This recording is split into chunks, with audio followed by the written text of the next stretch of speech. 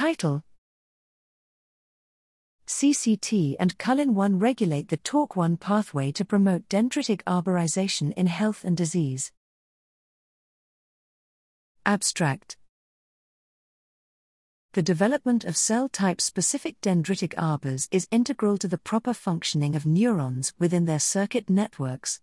In this study, we examined the regulatory relationship between the cytosolic chaperonin CCT, key insulin pathway genes, and an E3 ubiquitin ligase, Cullin1, in homeostatic dendritic development. CCT loss of function, LOF, results in dendritic hypertrophy in Drosophila class 4, CIV, multidendritic larval sensory neurons, and CCT has recently been shown to fold components of the TOR, target of rapamycin, complex 1, TORC1, in vitro. Through targeted genetic manipulations, we have confirmed that loss of CCT and the TORC1 pathway reduces dendritic complexity, while overexpression of key TORC1 pathway genes increases dendritic complexity in CIV neurons. Both CCT and TORC1 loss significantly reduce microtubule, mount, stability.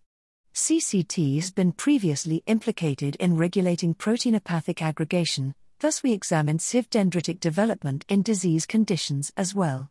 Expression of mutant Huntington leads to dendritic hypertrophy in a repeat-length-dependent manner, which can be rescued by TORC1 disinhibition via Cullin1 loss.